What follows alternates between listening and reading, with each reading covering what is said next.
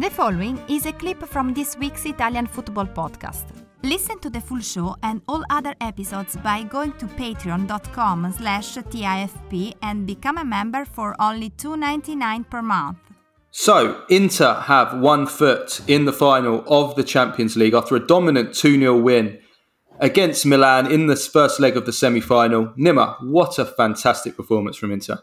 It truly was. The first opening 25 minutes was some of the best football I think I've seen Inter play for many, many years. Not just during the Simone Inzaghi era, but generally speaking, they were tactically outstanding. The balance was right between defense and attack, and the individual performances. Everyone bought in and executed the game plan to the letter.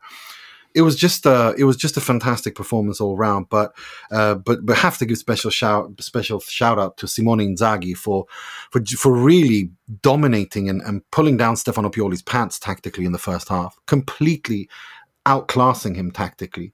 But above all, the two ex-Roma players, the veterans, Edin Dzeko, who for me was the man of the match, but also Henrik Mkhitaryan, who was UEFA's man of the match. They were outstanding. They showed exactly why Simone Inzaghi decided to play them.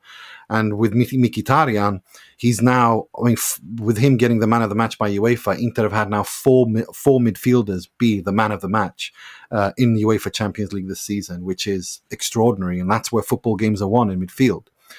Which is where Milan lost the game, isn't it, Carlo? What happened?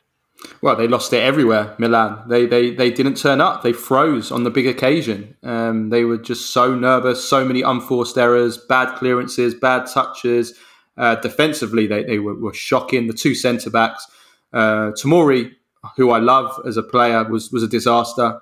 He made mistake after mistake. Chiao was just as bad. The midfield was there was just a gaping hole in the midfield. Krunic, Tonali not following his man for that second goal. And the lack of depth for Milan as well, we saw with the subs coming on. And, they really did miss Rafael Leao.